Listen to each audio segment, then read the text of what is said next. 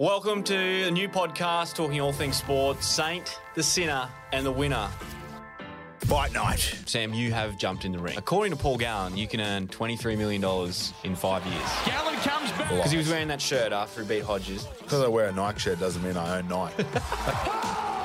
23 million. All right, got it.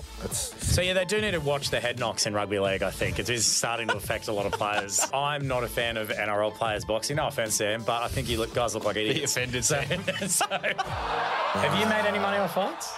Not good money. 122. Are you allowed to get your own sponsors for that fight? Yeah. Just a minute. You want to sponsor me? So, yeah, I will. You so got that's like stand-up the comes shirt. through. Yeah. You really aren't interested in making good money out of this. Straight into the man shake. I'm actually really looking forward to the Women's Football World Cup. Very nice week.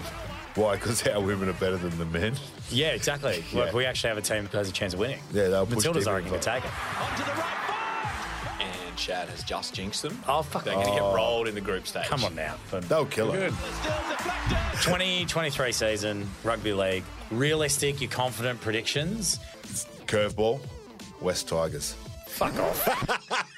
Get out of here.